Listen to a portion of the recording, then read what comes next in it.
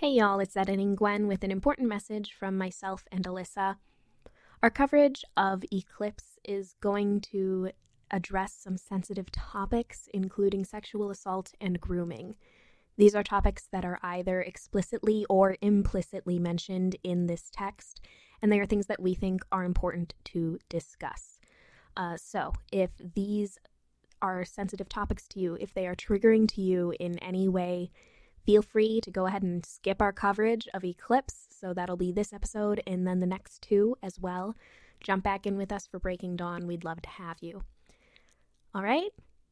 All right, let's get this ball rolling. All right. Hi, I'm Melissa. And I'm Gwen. And this is Tea and Squee. This is the podcast where we spill the tea about the things that make us squee. Woo! Y'all, we're back. Yes. It's been so long. It has. Listen, y'all, we are not immune to sickness, okay? No. You girls have had one illness or another. Literally. It's like one after the other month. Too.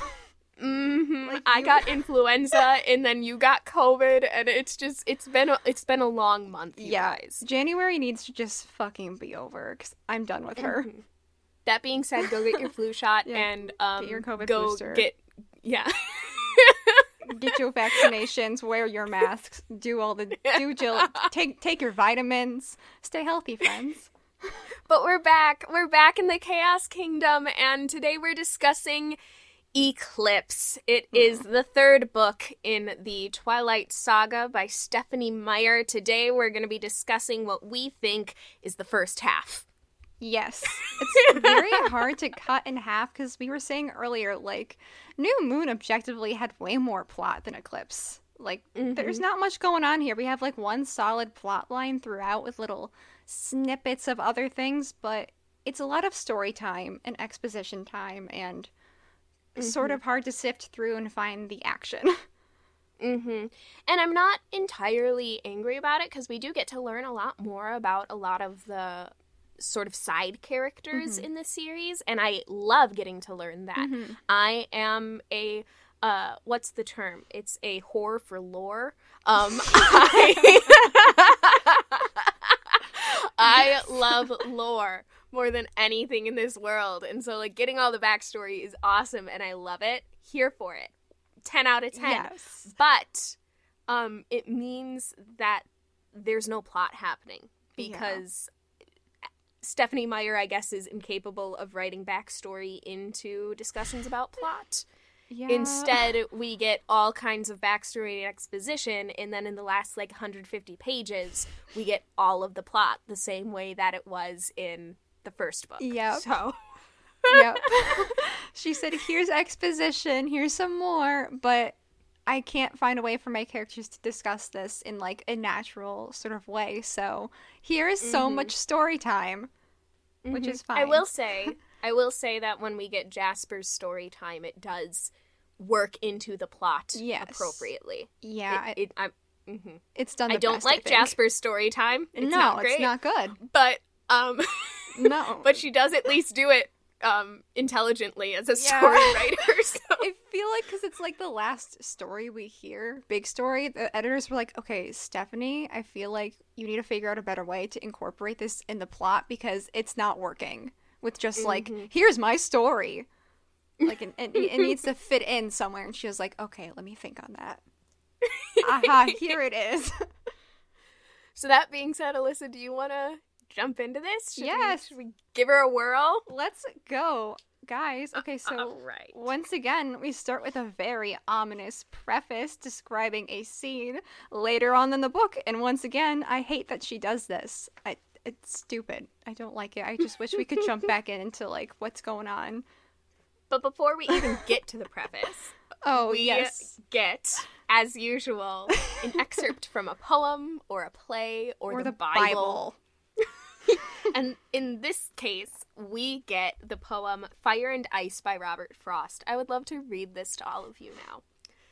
Some say the world will end in fire. Some say in ice. From what I've tasted of desire, I hold with those who favor fire.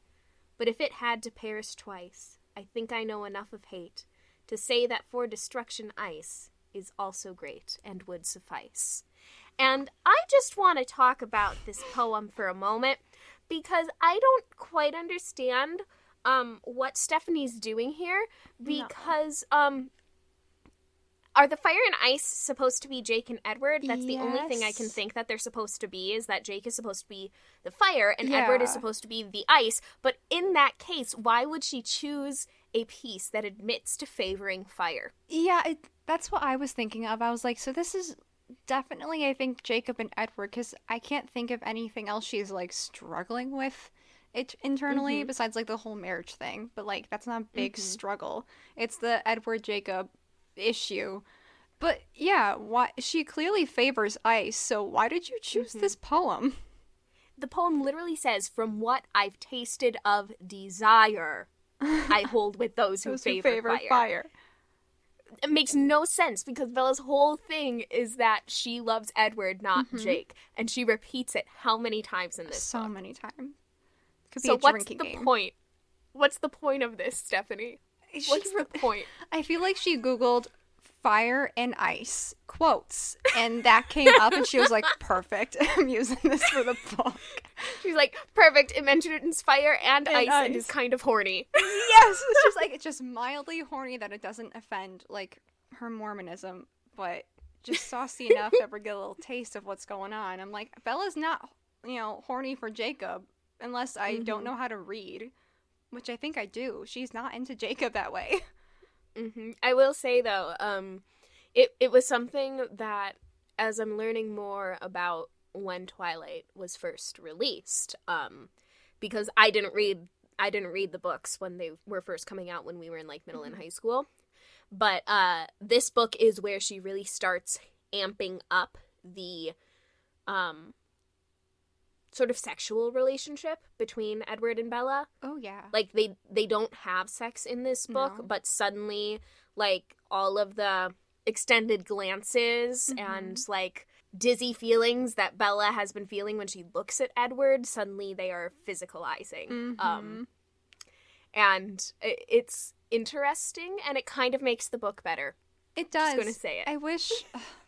Something I wish for is that somebody would rewrite Twilight, but, like, add in little smuttiness. Not a lot. What you're talking about is just 50 Shades of Grey, my love. But not that, because that's not good. That's not what I want. I want the fantasy elements of it still, the supernatural quality. You want exactly Twilight, but you want Edward and Bella to be able to fuck. Yeah, and I want Edward to be able to say the word fuck. Let Edward say fuck. I just want them to be able to swear. I don't need them to have sex before they canonically do, because I think that them pining after each other is a huge part of the story. Like, I genuinely think that it is the vampirism, Bella's desire to become a vampire is symbolic of her desire for sex. Yeah. And so I think the two things work really well together, and it makes for a compelling narrative. It's just not... I don't even know if I can say it's not written well, because that's so subjective. Yeah, I agree with that. But you're right. I want exactly these stories, but with a better developed plot. Yes. And I want everyone to be able to swear when they want to. Yes. Yeah, literally, those are all I want. That's all I want from these books. Like, I want somebody to, like, go through with, like, a red pen and edit the living hell out of it. And put something up on, like, Archive of Our Own or, like, Wattpad and be like, this is it. I'm sure it's up there somewhere. I can probably find it. Oh, yeah, I guarantee it exists. But I'm lazy, so I'm just going to say I want something without going in and actually looking for it, even though I'm sure it exists. All right, so we get the Robert Frost poem that is entirely confusing and stupid. Yeah. Then... More confusing shit. Like, the poem itself isn't stupid. No. I love this Robert Frost poem. I think it's beautiful. 10 out of 10 poem. Way to go, Robbie boy. The problem is Stephanie's use of it here. Yeah, her little quotes just never quite make sense with the story. And I wish she would have given up after the Genesis quote in the first book. But no, she keeps plugging away. She keeps trying. And it never works. Doesn't work for Breaking Dawn either. Spoiler alert. But then we pick up immediately after New Moon has ended. Yes. So Bella is reading a note from Jake telling her that they can no longer be friends, but it includes several crossed out iterations of the letter. So Jake was like writing the letter and then crossed out the line he was writing and then tried again and crossed it out. And it's just so clearly done to hurt Bella. Yep. And it makes me hate Jake more. Like, he was growing increasingly awful at the end of New Moon, but then the very first pages I read of this book are him intentionally trying to hurt her. And I'm like, that's it. You're dead to me. Yep. I'm done. I'm done. Because if he didn't want her to read them, then yes, he could wouldn't have have crossed them out. He either and would have crossed them out better, like erased it, scribbled all the way through it, like Sharpied so that it she out. could not read it, or he would have found another piece of paper for his final draft. It's just hella manipulative, what he's doing. He's trying to make her feel awful by being like, oh, I'm going to include all these little, oh, this is my rough draft. Cute. Look at this. But crossed out, but you can still kind of read what I said just to manipulate you a little bit more, even though he's the one who got her grounded. Because all the things that he writes are hurtful things. They are all things putting the blame on her. They are all filled with anger and an effort to guilt trip her. And he knows enough about Bella to know that she's going to feel guilty when she reads that. And so instead of taking care to make sure that she doesn't read it, he makes an effort to make sure she can. And then his final draft is just something like, I just can't handle this right now. I'm sorry. Yeah, like I miss you too, but it doesn't change anything. And it's like, wow, it's almost like you could have found a different scrap of paper to write those 2 sentences on, Jacob, but instead you decided to manipulate the fuck out of this woman who you are going to continue to abuse for the entire rest of her life. Literally. He's so awful to her in this book, in the rest of the fucking series, if I'm being honest. Just the worst. Like, I understand that you're hurting, Jacob. You both are hurting right now, but you are not being a good friend to her by taking out your anger and your hurt on her. It's not fair. Sorry, I just... when you were like, I understand you're hurting, Jacob, my brain, just the only thing that my brain supplied was that quote that was like, hurt people hurt people. It's true, though. In this case, it's true. Hurt people are hurting people. Like, that's the thing about growing up is, like, you can be hurt from someone else's actions and they can be hurt from your actions, but like if you actually want to mend your relationship, you don't like manipulate them like by using the things that they did that hurt you. That's not fair. That's not being a grown-up, Jacob, or a nice person. And then we continue to have the worst possible men ever be in Bella's life because Bella goes downstairs after being just absolutely distressed by this note. And Charlie is cooking very, very poorly. He has put a jar of spaghetti sauce with a metal lid into the microwave. This man is in his 40s and doesn't know how to put metal in the microwave. Yeah.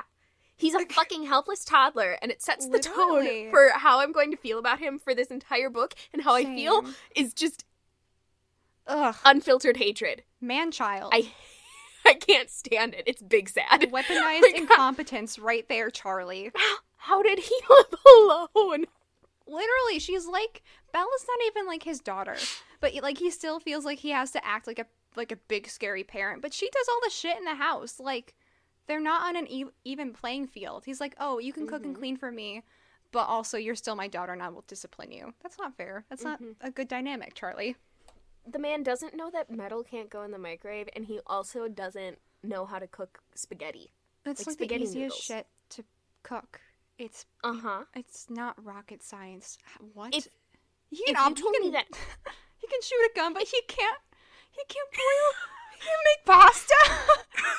If you told me that Edward couldn't make pasta, I'd believe it. The man doesn't eat human food and hasn't for like a century, okay? I'd understand if he forgot how to boil pasta. But Charlie is a mortal man in his 40s who has lived by himself for the last, like, 18 years. Yeah. How does he survive without Bella? Charlie continues to be the worst because he grants Bella her freedom from her grounding on the condition that she make time to see friends other than Edward and Alice. And specifically, he says that he wants her to see Jake and cites that Jake misses her and is depressed and that she should make more of an effort for him. And when Bella states that Jake has more than friendship in his mind, implying that Jake doesn't want to see me because he wants to fuck me, and I don't want to fuck him. Yep. Charlie urges her to make allowances for him.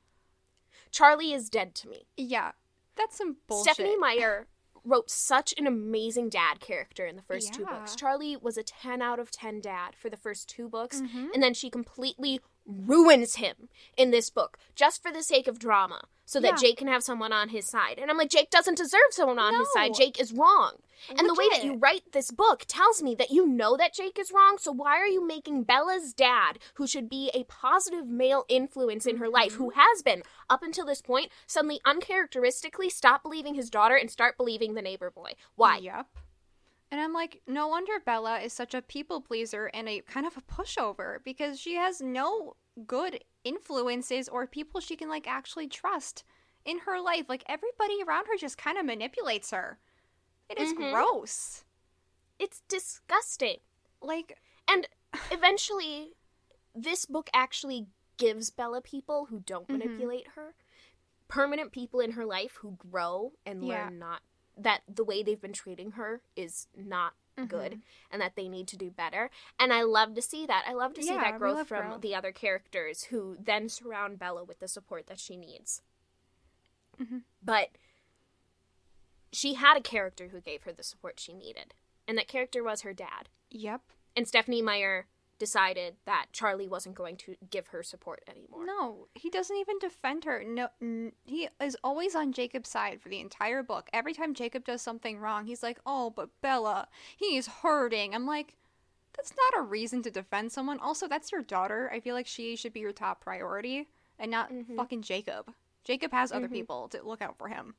Your daughter is hurting because of him. Mm-hmm. Like, just because she can't tell you the full story doesn't mean that you are that stupid to not fully understand the situation going on. Even without the supernatural elements, like, Bella wants a friend, Jacob wants something more, and wants to hurt Bella until, like, he gets that from her. And that's not fair Mhm. to ask of her. Mhm. And Charlie doesn't even respect his own daughter's feelings about the situation, which is bullshit.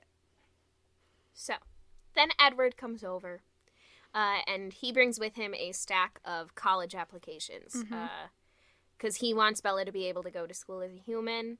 So, and he wants this so badly for her that he forges her signature on applications.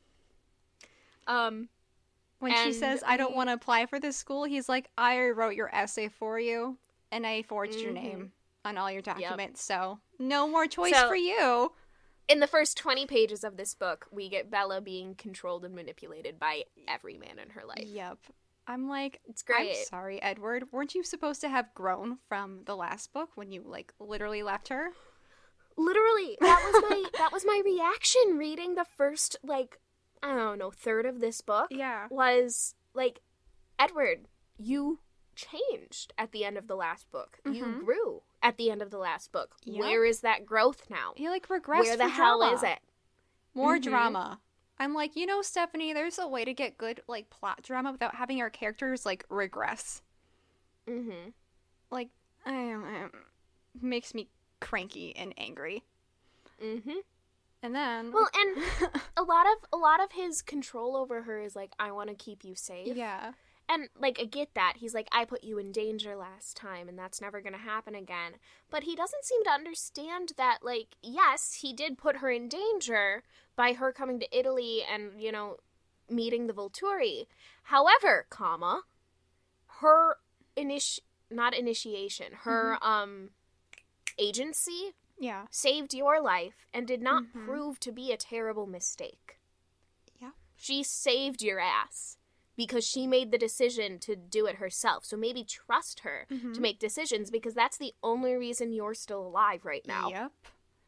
And, like, I love how he's like, "Oh, but the werewolves are dangerous and they're out of control." I'm like, I don't know, last book she got a paper cut and your brother wanted to eat her, so Yeah. I don't think that's a fair assessment. I think you guys are both equally dangerous and you're just a prejudiced asshole, Edward. Mm-hmm. So, So yeah, that leads to them arguing because there's been a string of murders happening yeah. in Seattle that everyone's reporting about, and Mhm. Edward tells her that it's probably vampires that are doing it.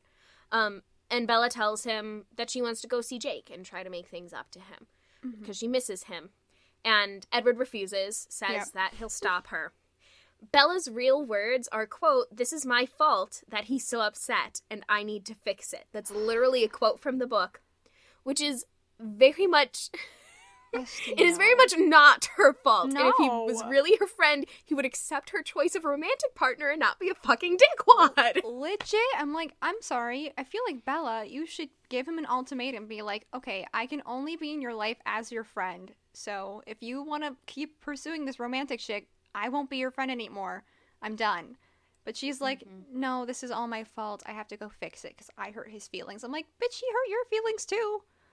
It's okay. Bella also makes a comment about, like, don't you know how much I love you to Edward? And he says, quote, "You compare a single tree to an entire forest." Like, what the fuck kind of way is that to react to your girlfriend who just said she loves you? Like, I love you more. Like, way more. So, mute point. Like, Edward, stop being a fucking child. My God. It's peak nice guy energy. It really is. Like, also, Bella brings up the point where she's like, I just want to comfort a friend who's in pain, and, like, he was there for me when I was in pain.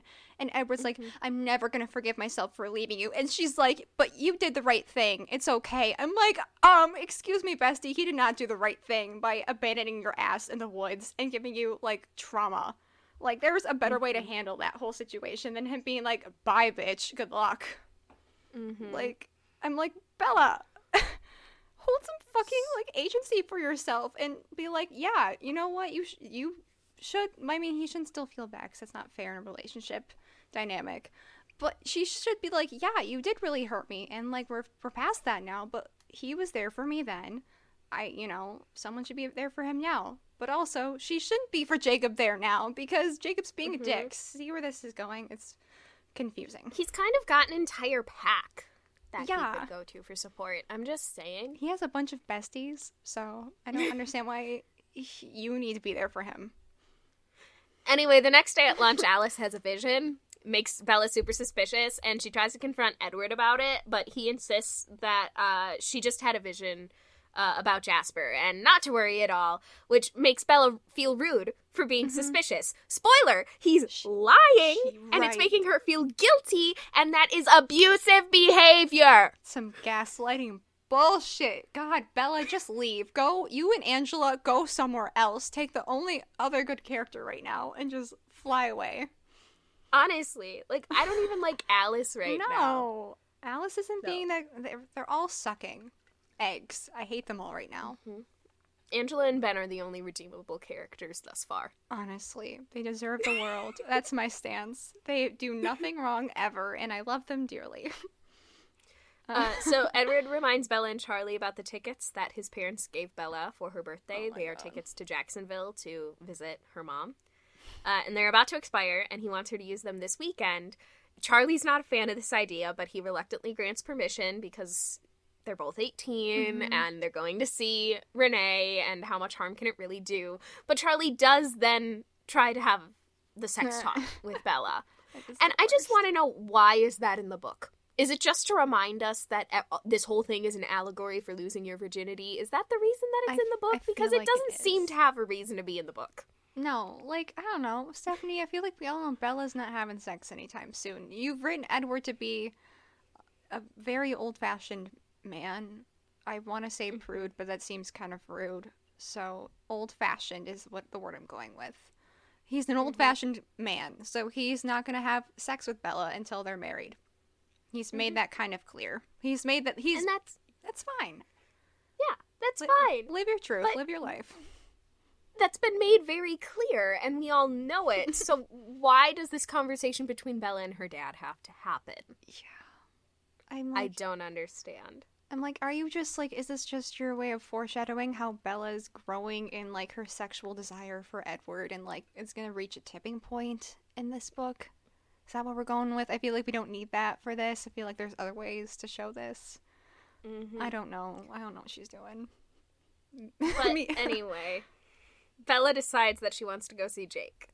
And Charlie's super excited about that. It's the First time we've seen Charlie be excited about anything, which is shitty.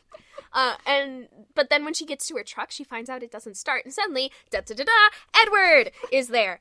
He's disabled her truck so that she can't leave. Yeah. And she has to go back inside. She's pissed, as she should be. Mm-hmm. And then she still opens the window so that he can come in.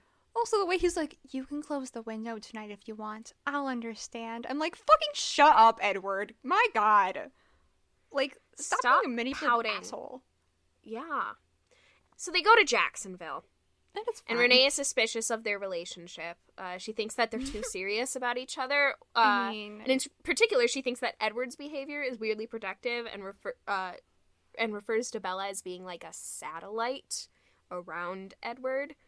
And frankly, all of Renee's concerns are valid. Her daughter is 18, and they are weirdly serious. I'm not saying that there aren't people who, don't get married right out of high school and then stay together their entire lives. That's totally plausible.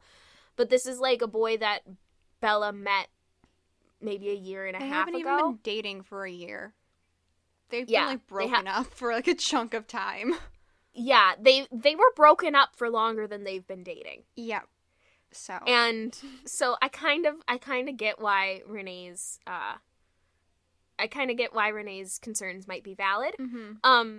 And also just thinking about the way that Bella is a satellite for Edward, I don't see how this relationship is meant to be romantic at this time. No. I really don't.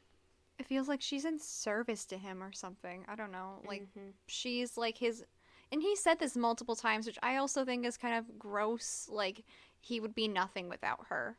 Like, she is everything to him. I'm like, that's not it. You have a whole family. Like, are you seriously saying this girl is your entire world and you're going to put all of that weight on her shoulder? Like, everything about your well-being is now on Bella's shoulders. And she's a human. She's only 18. Like, sir. I kind of get why it's written that way. I do. It sells. The sort of undying, complete, and utter need for another person in your soul. Like, I am not... person's the only thing in my world, is the only thing that makes life worth living. Like, that sells. It does sell. It works in a book. The problem is that this was a book that was marketed towards young teenage girls, who then viewed this as a, like, the end-all be-all of romantic relationships. And there was no one to tell them no. Yeah. Like, legit, like, for the longest time after I read these books, I was like, okay, I guess I won't be complete until I meet my soulmate. And I'm like, that's not a healthy concept to have as a 13-year-old. Like, you are complete by yourself. And I'm not saying there's anything wrong with having written the book that way. No. It is what it is, and we do see Edward make a turn and start being a better partner. Yeah. And it's presented that way, as him changing for the better, you know? So much about these books is presented as romantic, when in reality it's abusive. Yeah. And so we see Edward change for the better, but there's also nothing that indicates that the way he behaved before was wrong. Exactly. Like, Bella gets upset a few times, but she otherwise forgives him right away.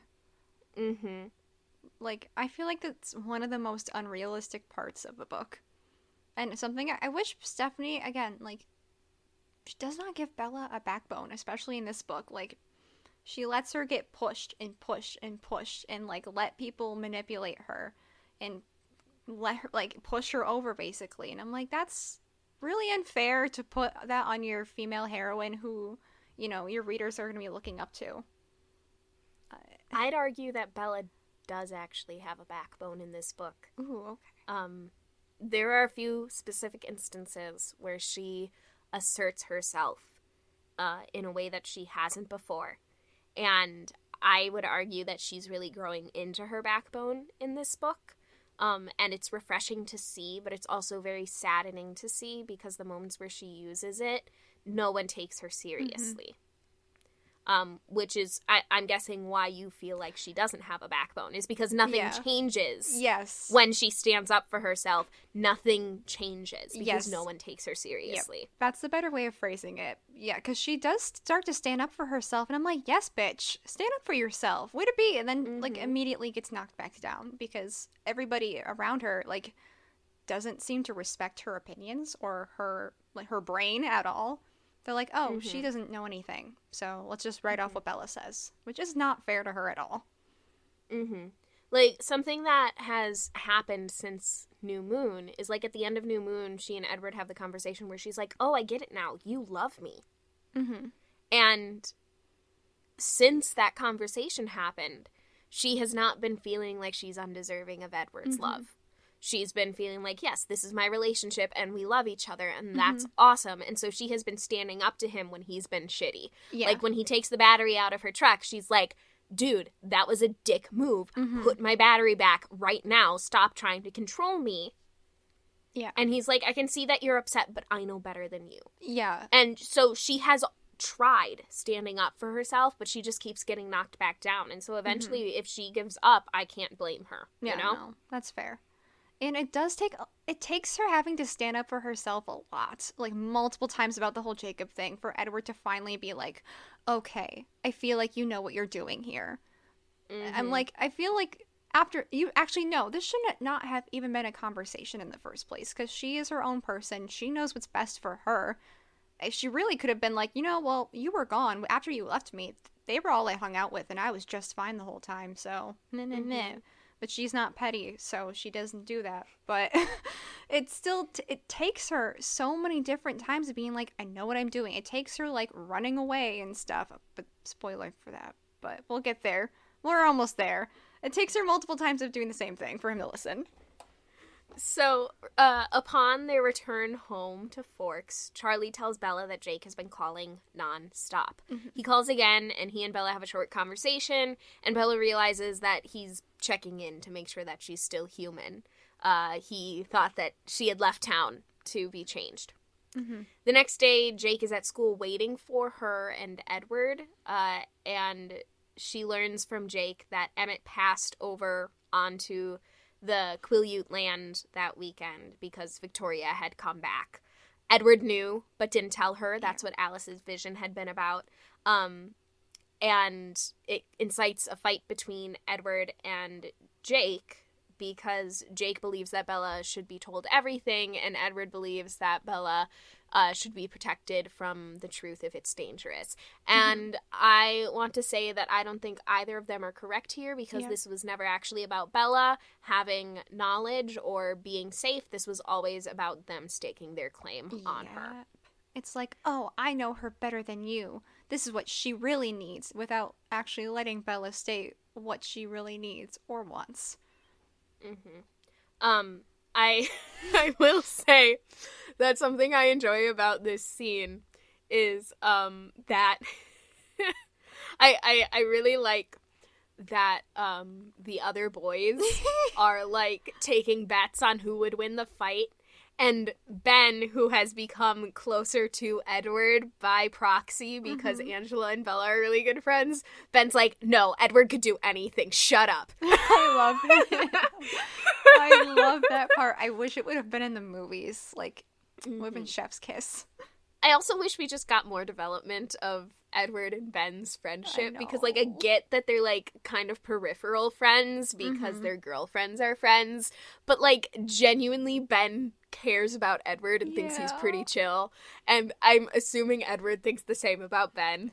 And I wish they had a better friendship. I know. I wish Edward could have one normal dude bro friend. Edward deserves a bestie. Edward deserves his own bestie. Maybe then he wouldn't be such a fucking asshole all the time. He'd have other people to hang out with. Like, come on, Edward, just get yourself a friend that's not one of your brothers or your siblings and have a great time. Edward and his family go on a hunting trip, which gives Bella the opportunity to go see Jake. And Jake confronts her about her relationship with the Cullens, and is astounded that she took Edward back after everything that he did. He's pissed about a lot of stuff, and blames it all on Bella. Yep. And then tries to convince her that she'd be better off with someone human, i.e. him. And she's like, but Bella human. doesn't put up with his shit. Bella doesn't put up with his shit, and then he emotionally manipulates her, and she caters to him again. Yeah. Because every time Jake acts like he's hurt, either emotionally or physically, Bella caters to him. Mm-hmm. Like, he's so rude about the Cullens, and she's like, I don't want to put up with this anymore. And then he's like, oh, don't leave, pouty face. Mm-hmm. And I'm like, fucking stop it, Jacob. Nearly every one of their interactions makes me think about that moment in the Hunger Games after Gale has been, like, publicly lashed in, is it in Catching Fire? I think it's that Catching it happens? Fire, yeah. And he's lying on Katniss's kitchen table, and his back is all cut up, and she kisses him while he sleeps, and he's like, I knew you'd kiss me, because you always kiss me when I'm in pain. And I'm like, I hate it. It's awful. That's exactly the dynamic between Bella and Jake right now. It's the manipulation through pain. Like, Jacob can clearly tell that whenever, like, he is in pain, Bella's like, oh, it's okay, Jacob. My own feelings on this matter aren't important. I'm going to cater to you now, which is so unfair of him. Mm-hmm.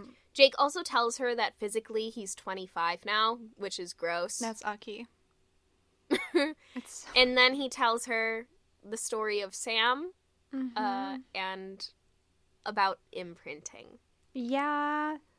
Okay, this has been talked about many, many times. First, I'm going to say I love how Jacob says imprinting is a rare thing, but pretty much everybody in the pack ends up imprinting on somebody, so it's really not that rare after all.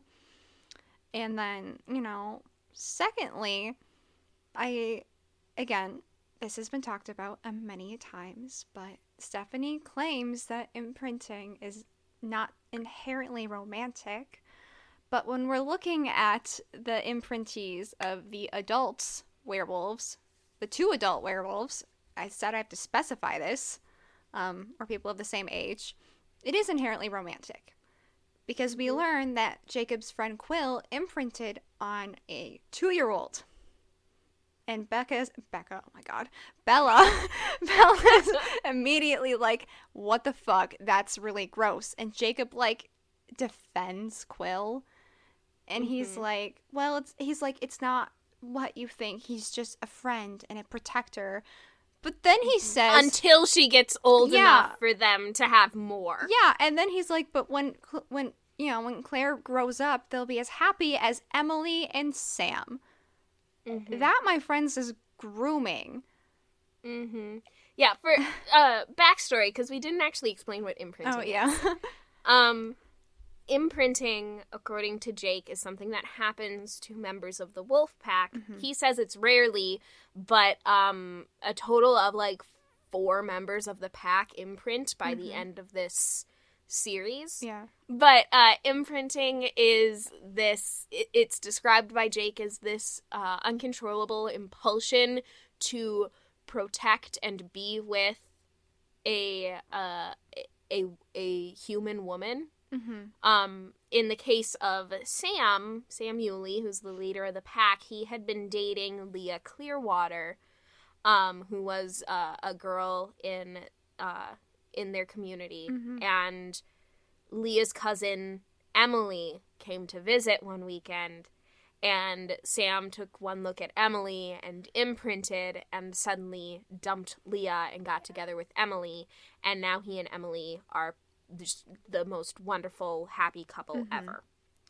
And so imprinting happens whenever you see that person for the first time. It can happen at any age.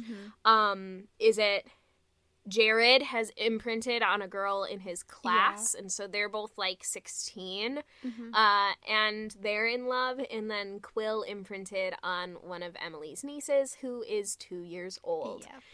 And like Alyssa said, Jake says that, Quill's going to be a protector and like a friend and a brother to her. And then once they get older, they're going to be as happy as Emily and Sam, which is gross. Yeah. Because you're saying that Quill is going to be a brother and then have a romantic and sexual relationship with this person. It's every time I think more about it, it like creeps me out to no fucking end. Like, I also hate how she puts so many horrible traits on the Quileute tribe. Like, she makes it seem like as werewolves they're kind of out of control, and then she's like, oh, and guess what? They also imprint, where they lose like all sense of like, they don't choose who they imprint on, so they lose all of their choices, basically. And it's so fucked up. Like, it's really fucked up that she made she made the indigenous tribe in this book the people who become animals. Yep. Who then lose their human decision-making skills. Yep. Yeah.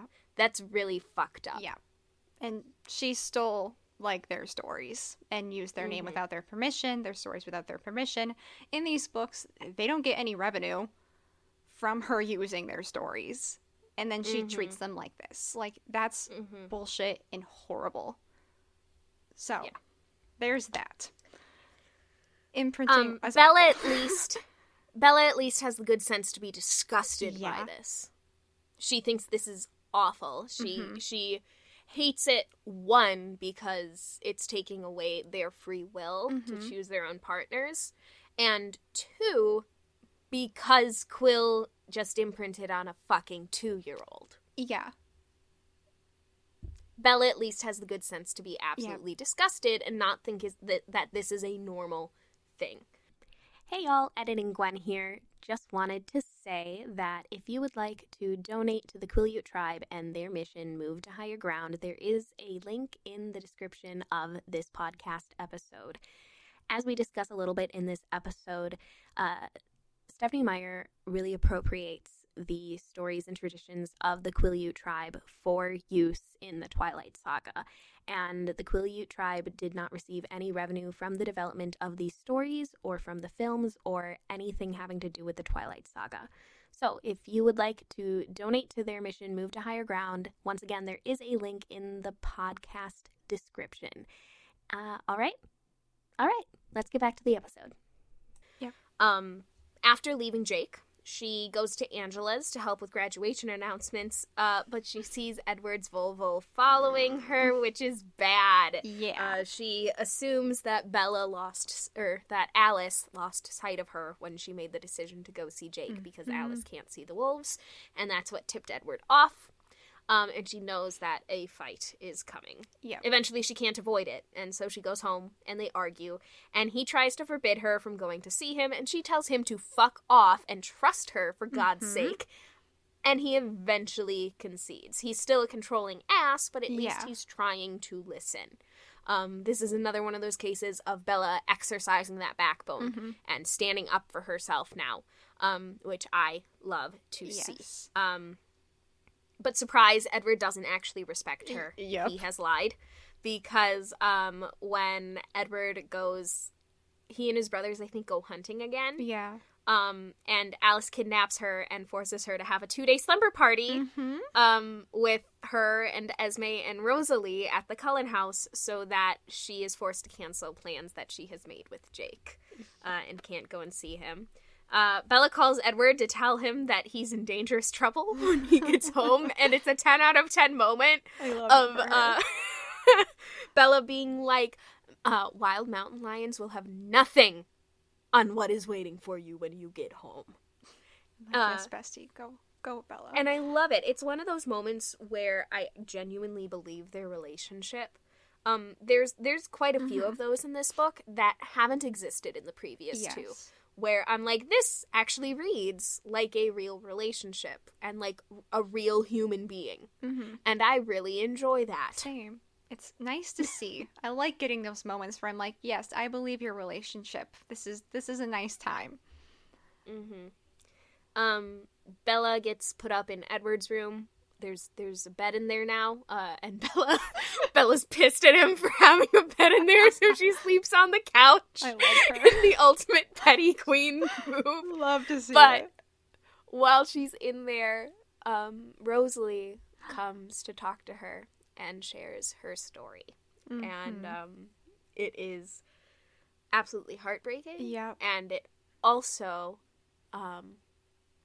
is a moment in which my entire opinion changes about Rosalie. Yeah. Like, I've loved Rosalie since the beginning of reading these books because I knew her story was coming because I'd seen the movies. Mm-hmm. But I can guarantee that if I had read these books before seeing the films, or hadn't known Rosalie's story before reading this book, I would have hated her previously. Mm-hmm. And now I love her. Yes. Alyssa, do you wanna talk about Rosalie's Yes, story? Let's do it. This is basically Rosalie telling Bella, like, why she shouldn't become a vampire. Like, this is what you're missing out on.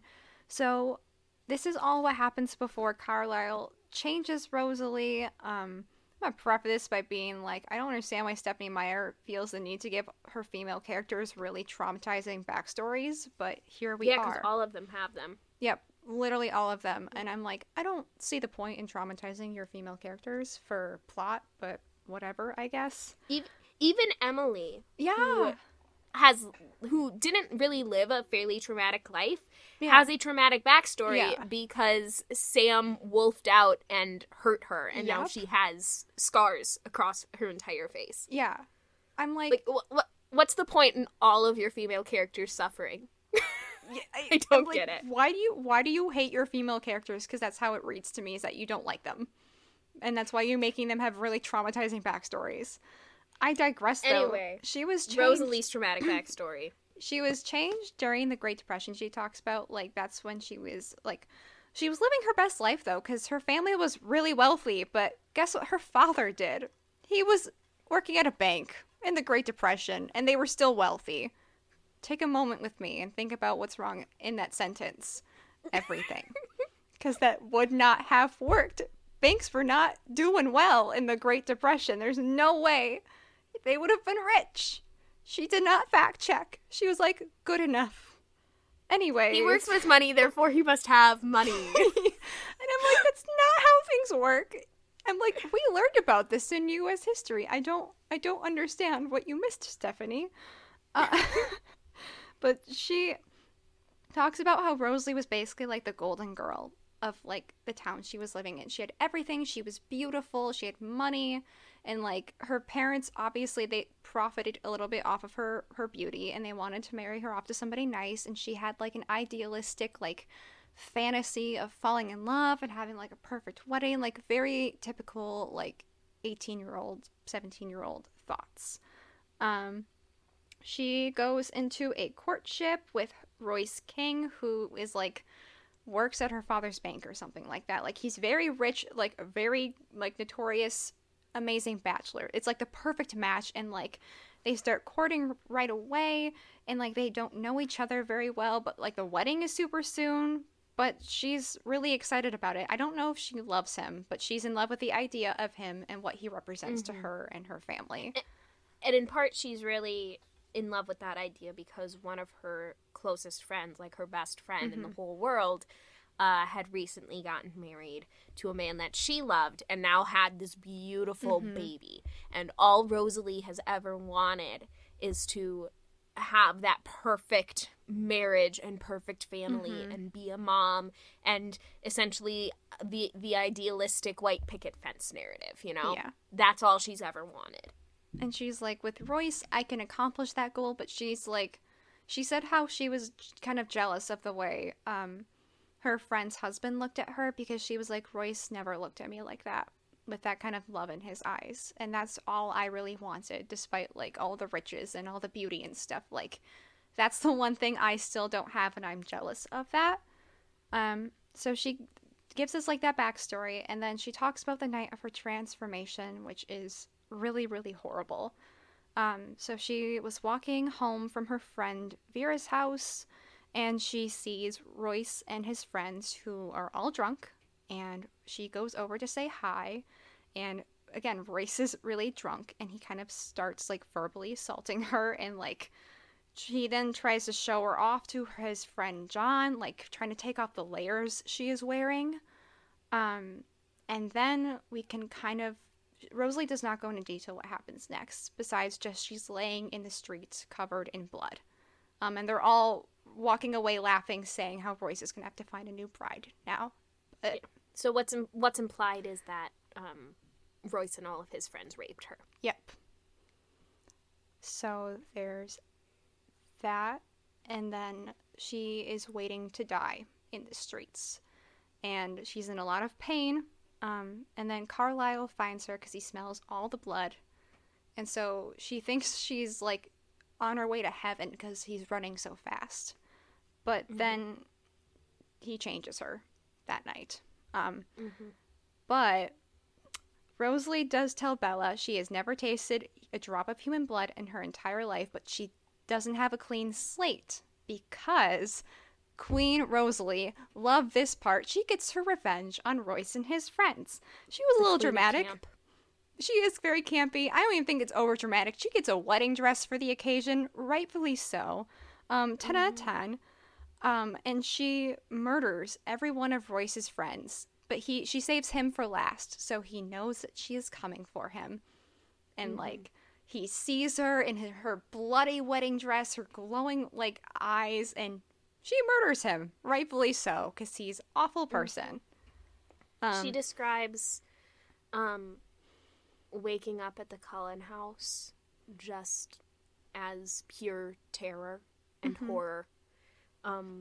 She was in pain. She was thirsty. She was so, so thirsty. And she never particularly liked the Cullens. Like, she makes a comment about how she never liked Dr. Cullen or his wife very much.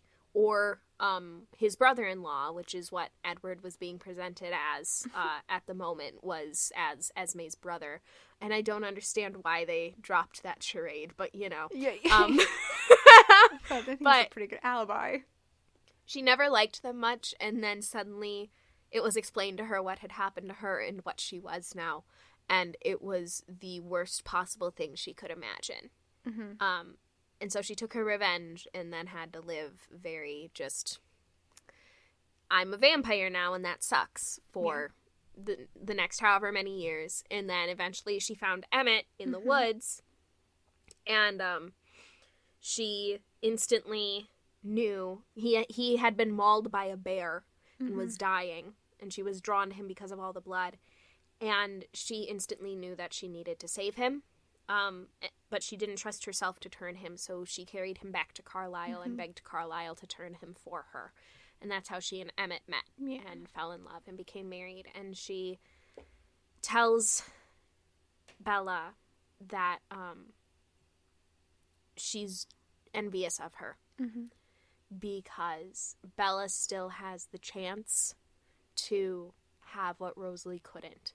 She's like, I'm glad that you love my brother and that he loves you so much, but you have a chance that I wasn't given, and I would never have chosen this life for myself.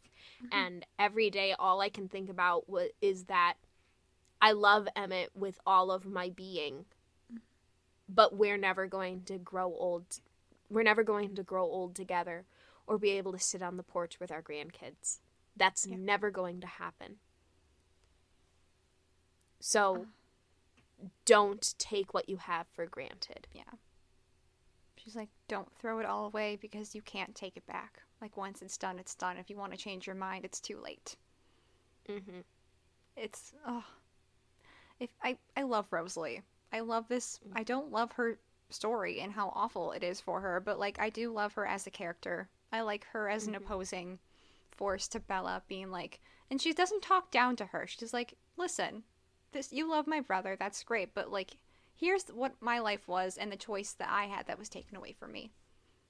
You were choosing this, like, out of your own free will, and I feel like you haven't seriously thought through the consequences of your actions. Yeah. And I'm like, I love it. It's like a good little older sister moment.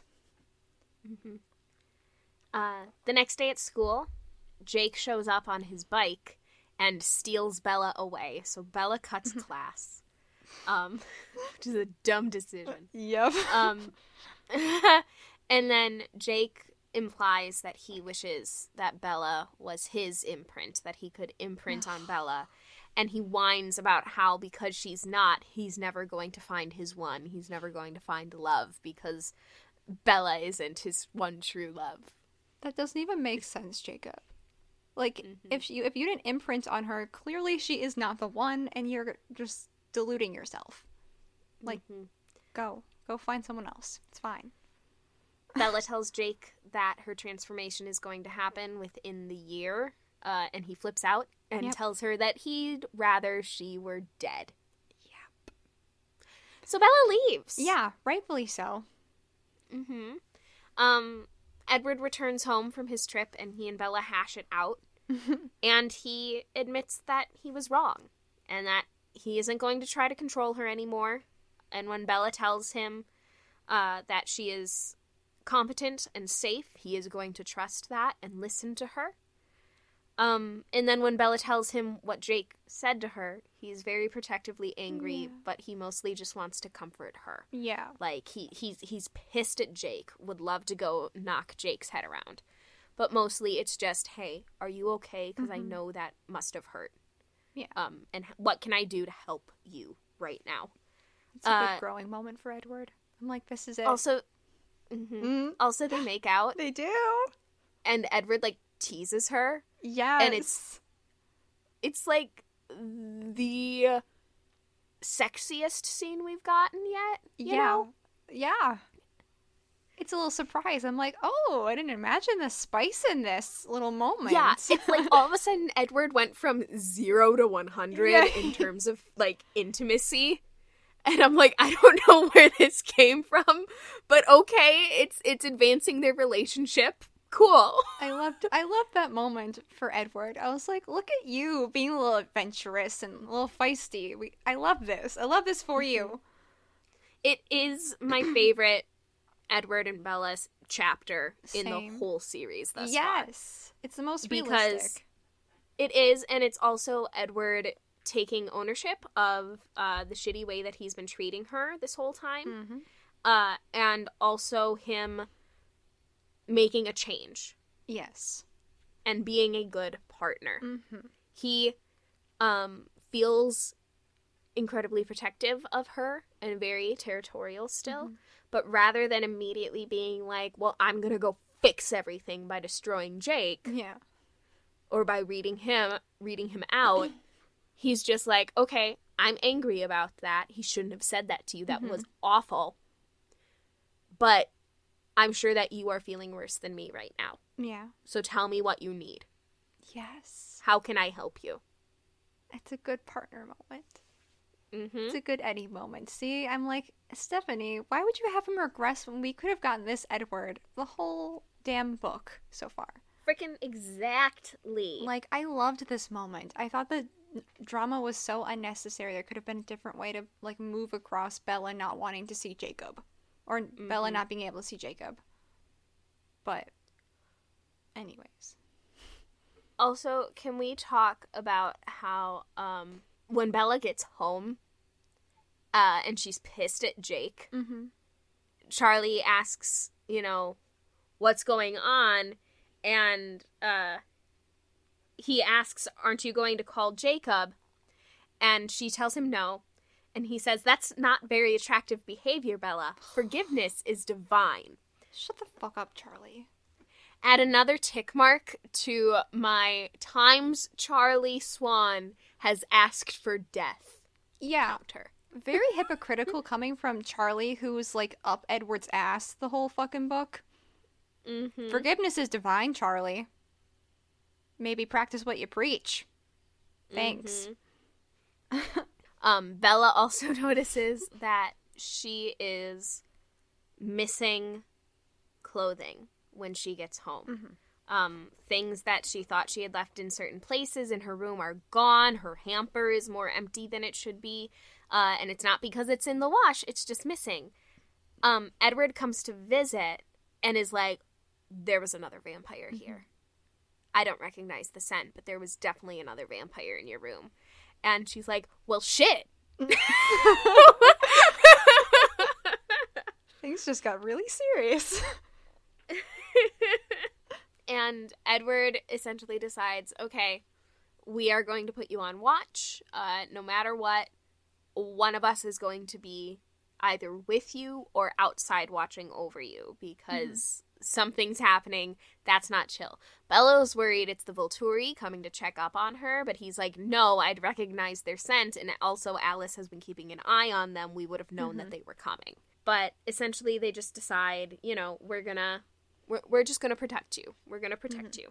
So Bella then calls Jacob back, and they have a discussion, and Bella tells him what happened at her house, and then Jacob comes to check out the situation to see if it's like if the pack can then track the new scent in the house. So Edward leaves so he doesn't get into a fight with Jacob, which Bella thinks is ridiculous. I think is kind of smart because Edward does not like Jacob very much.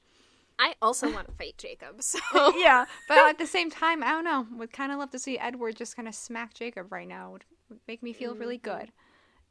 So Jacob comes, and he's like, this is not a scent I recognize, but now I know to keep an eye out for it in the future.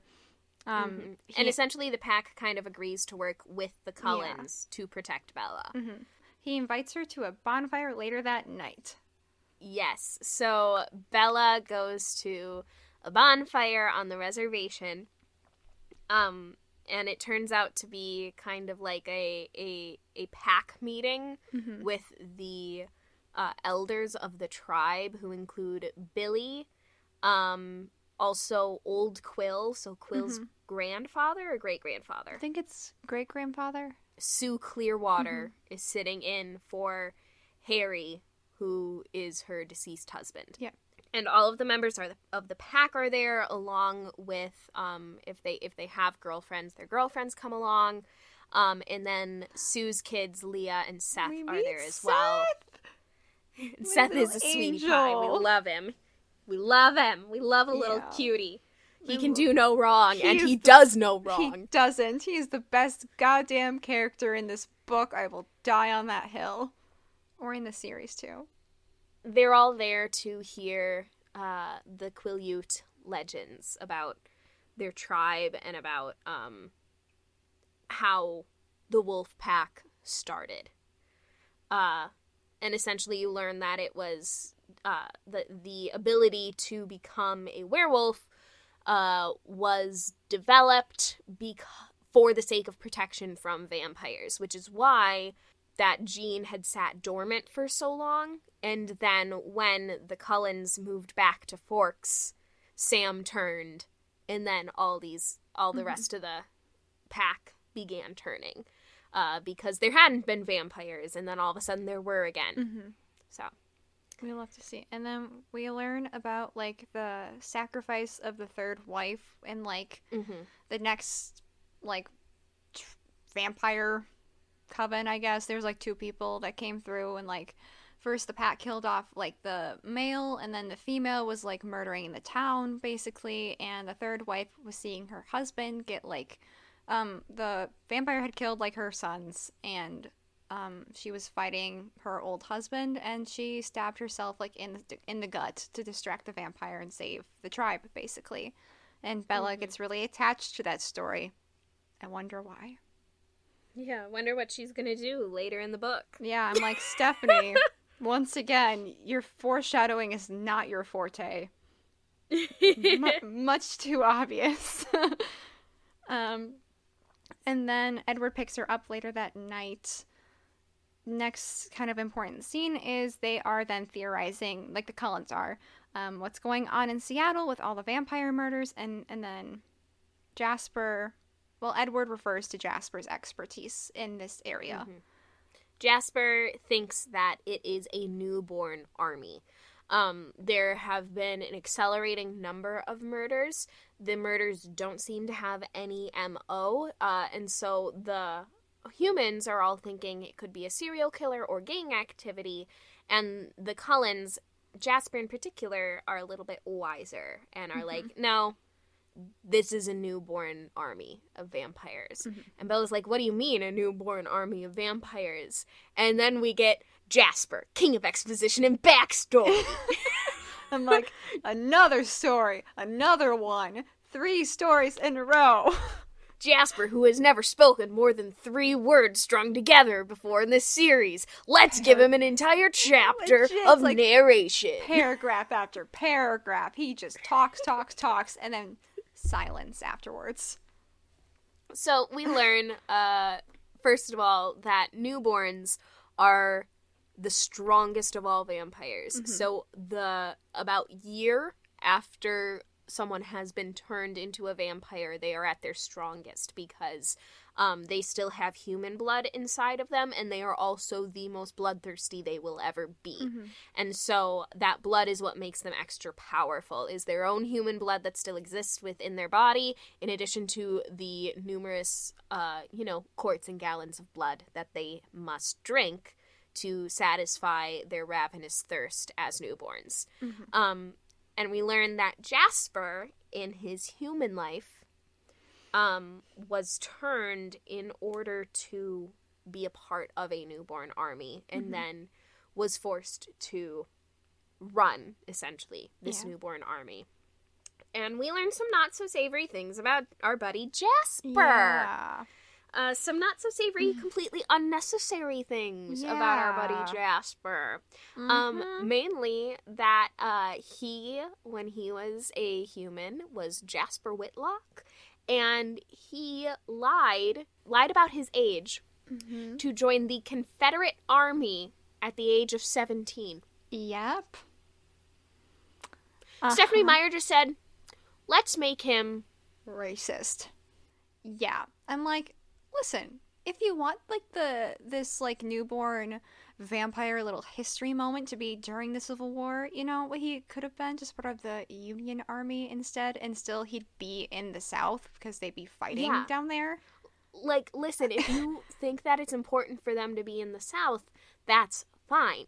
Yeah. Why'd he have to be a Confederate soldier, though? Yeah. The Union soldiers fought in the South. Yeah, I'm like, Stephenie, where do you think the battles were happening during the Civil War? Do we want to take a gander? They were happening in both, I think it was the North and the South.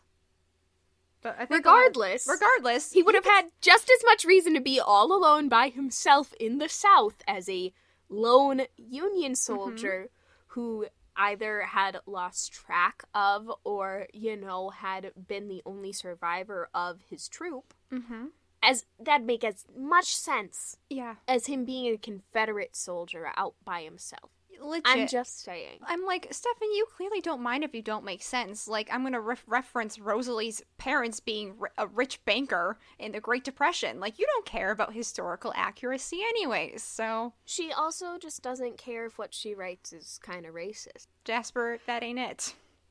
Mm-hmm. So, Jasper tells his backstory. That's the beginning of it, is, hey, I lied about my age to join the Confederate Army at 17, and I was quickly promoted because I had a knack for leadership, and people seemed to follow my lead, and I seemed really good at relating to people. We learn that this is kind of like the mortal foreshadowing of his gift for controlling other people's feelings that he has as a vampire.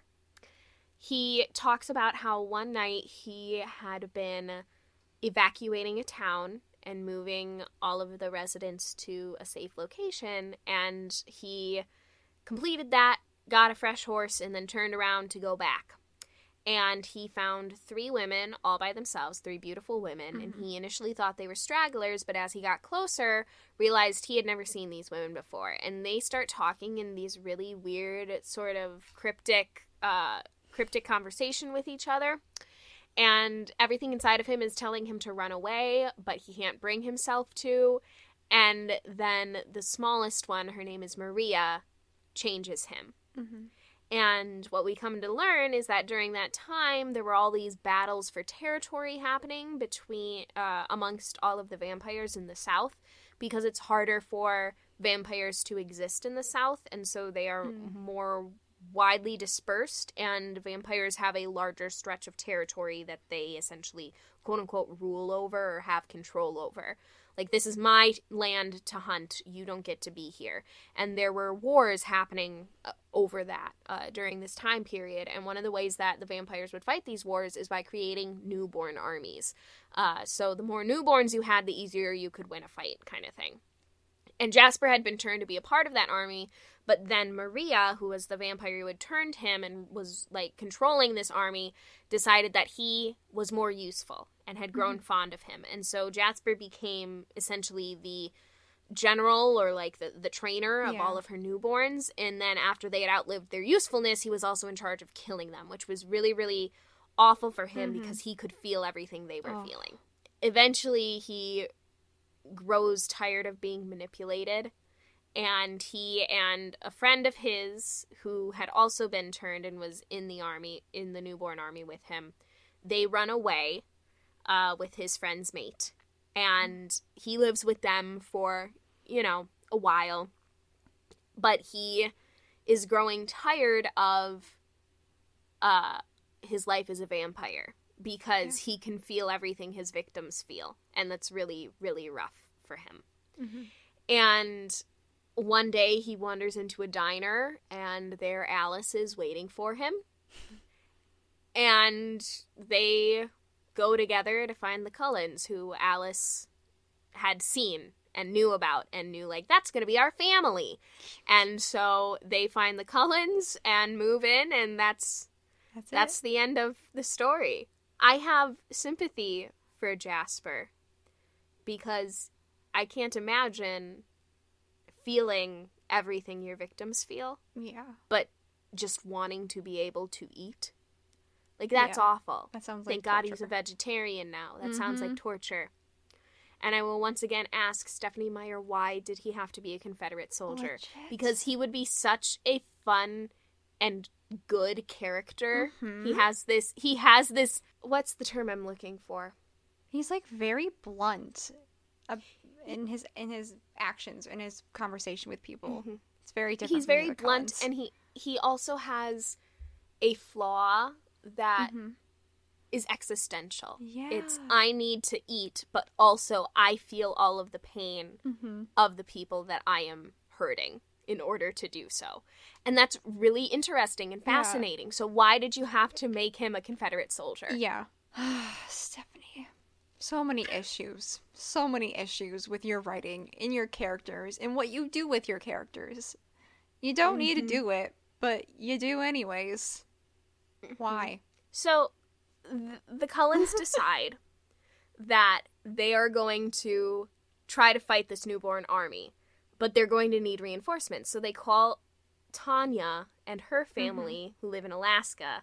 They call the Denali Coven, and the Denali Coven essentially says no, because Irina was in love with Laurent, who the werewolves killed in the last book, and they'll only agree to come if the Cullens agree to let Irina take out the werewolves.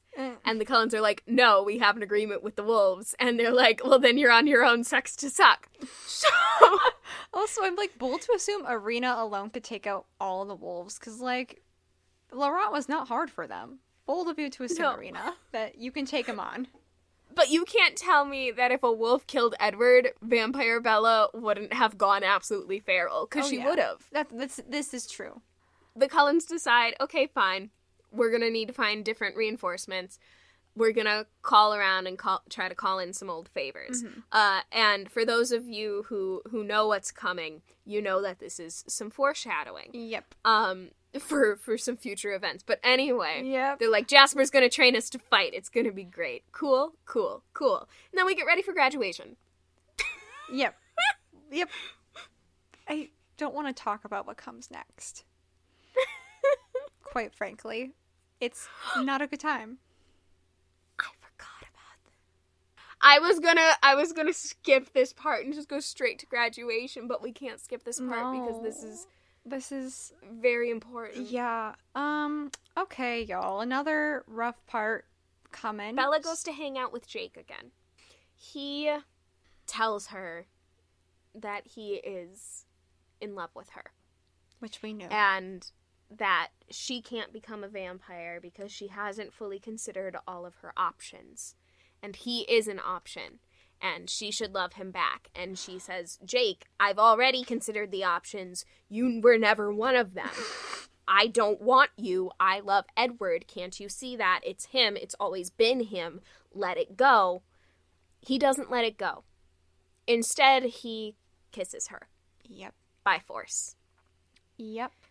She literally says she tries multiple times to push him off, and then she finally goes limp, so he'll stop. Because she's just waiting for it to be over. Yep. She discusses how disgusted she feels and how awful it is.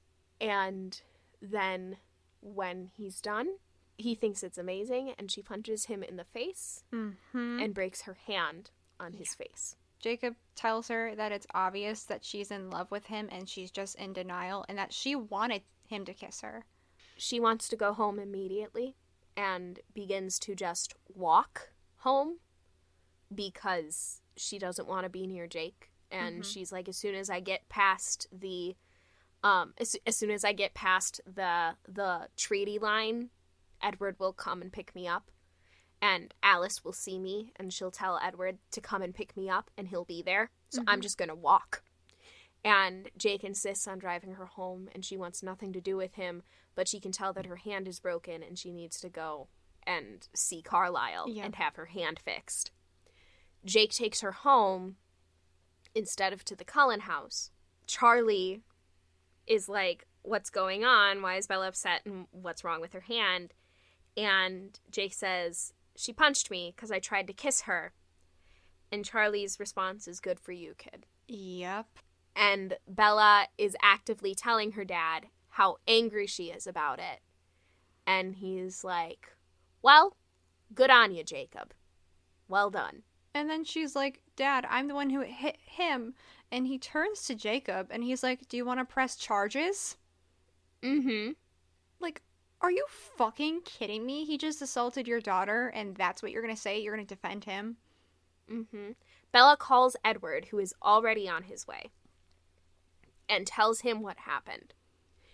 And Edward, I will say, there's a part of me that likes this passage of her telling Edward what happened, and then she's like, he didn't say anything, I just heard the car speed up. Yep. And there's a part of me that likes that passage. Yeah. But then we go straight back into everything being awful because Edward gets there and confronts Jake. And Jake is still trying to convince Bella and Edward, by association, that Bella wanted it. And that she's just in denial. And Bella keeps saying, no, I never want to see you again. I fucking punched you in the face. How could you think that I wanted that? I hated it. Get the fuck away from me. And she asks Edward to please take her to his house to see Carlisle. And Edward puts Bella in the car and then turns to Jake and tells him, if you ever bring her back to me damaged again, in less than the perfect condition that I brought her to you, I will end you. Yeah. And I don't like it. I don't like it because he's not advocating for her. It's more so like him being like, it's like property being you damaged my property. Yeah, it's really gross. He then continues to say, if you ever touch her without her permission again, I will end you. There we go, Edward. That's what we were looking for. And I'm like, there you go. That's what we needed. And Jake's like, she wanted it, though. No. What if she wants it? And Edward's like, wait for her to fucking say it, asshole. Get the fuck away from me and my girlfriend. Rightfully so. And those are the lines that were needed. Yeah, that's all that we needed. Not the whole property damage part. We just needed... Which is why those are the only lines that are included in the film. Yeah. The film did some good cleanup. Like, they had Charlie kind of not show support to Jacob. He's just like, okay, please don't fight on my property. All right, let's settle down. Let's not do this. What's going on right now? And he's like looking at Bella, like kind of like checking in with her to make sure she's okay. And he doesn't say anything about supporting Jacob. Rightfully so, because the people in the movie were like, that's not it.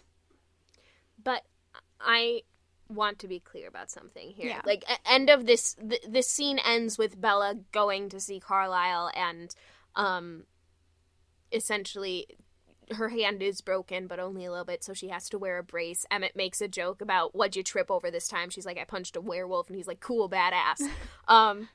That's the end of this scene, right?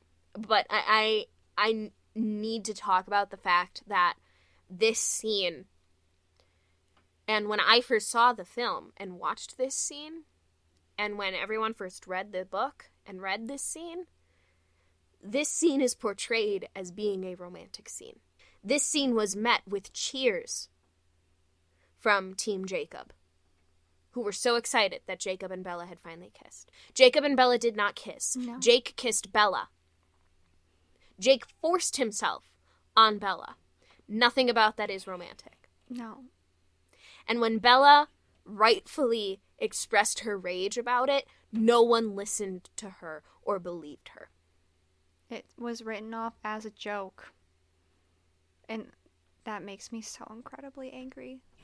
Like, oh, look at the weak, small woman. Oh, she hurt her hand by punching the big werewolf. And I'm like, no, this is a woman who was just assaulted, who's trying to take some agency over her body. And she still, and she gets a fucking broken hand. And there are no consequences for this. No. Bella remains mad at him for 2 chapters and then forgives him the next time she sees him. Yep. And it's like nothing ever happened. Yep. And so here's what I have to say about this scene, is that this scene exists so that Bella and Jake can kiss. Stephenie Meyer may have written this scene, because the way Bella portrays it, it is very clearly an assault scene. Bella does not consent to what is happening. Bella is horrified by what is happening. And so my question for Stephenie Meyer is, did you write this scene so that Jake and Bella could finally kiss?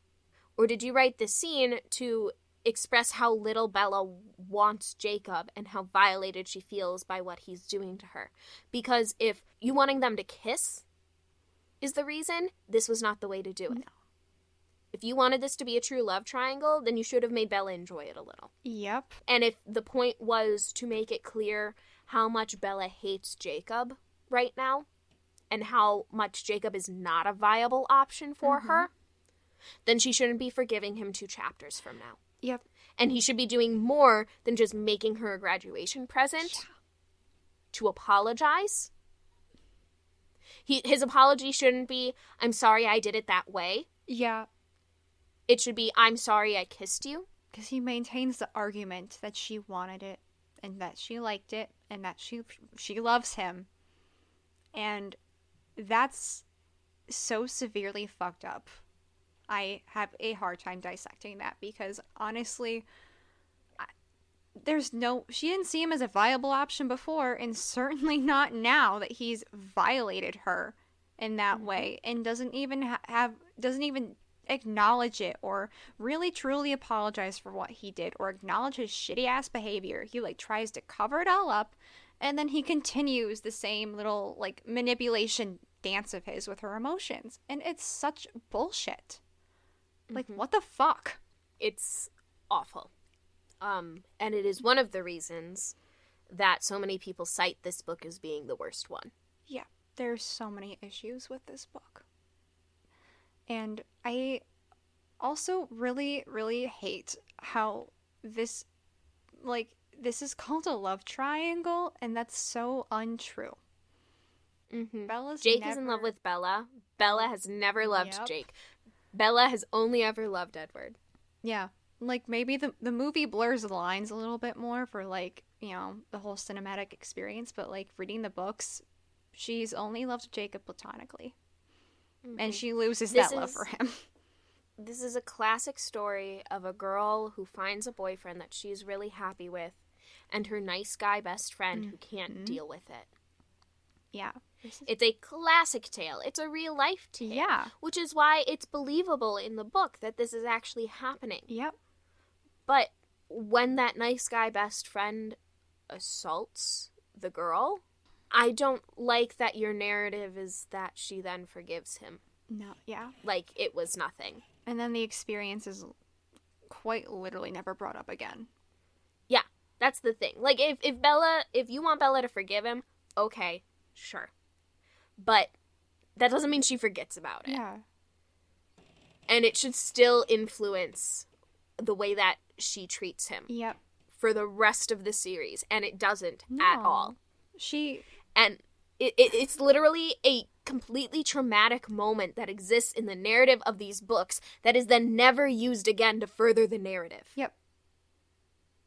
Like, do you realize that your audience is pretty much all girls, and you are like you are showing them multiple times of women dealing with really traumatic, awful things? Why are you doing that? Why are you doing this with your like dominant like fan base? I have so much rage about this. Me too. Okay. Next episode, y'all, we're gonna jump back in with graduation. Whoop, whoop, whoop. And then we'll also discuss from graduation through the end of the book. I need all of you to know that we have reached the I'd say we're about 2/3 through. Yeah, I agree. We've got maybe 200 pages left. Yep. And once again, Stephenie Meyer has saved the entire plot for the last 200 pages. And even then, So- it's not a hard plot to keep track of. Nope. So, we'll see you next time Yes. for the last 200 pages of Eclipse. Yes. And some Zillennial quiz taking time and some other general nonsense. Yeah. Yeah. Yeah, guys. Thanks for sticking around. Yeah. This has been a time. Yeah. This has been a heavy one. This has been a really heavy one. We'll see you next time for some Yeah. more weight. Yeah. Do some Yeah. self-care in the meantime. It's heavy. Unwind from Do all a of face this. mask. That's what Yeah. I'm gonna go do right now. Do your nails. Live your truth. Nice. Watch some Yeah. happy TV. Order some DoorDash, man. Yeah, do some takeout, Do it. guys. Like, I'm and then- not sponsored by DoorDash. No, I wish we were.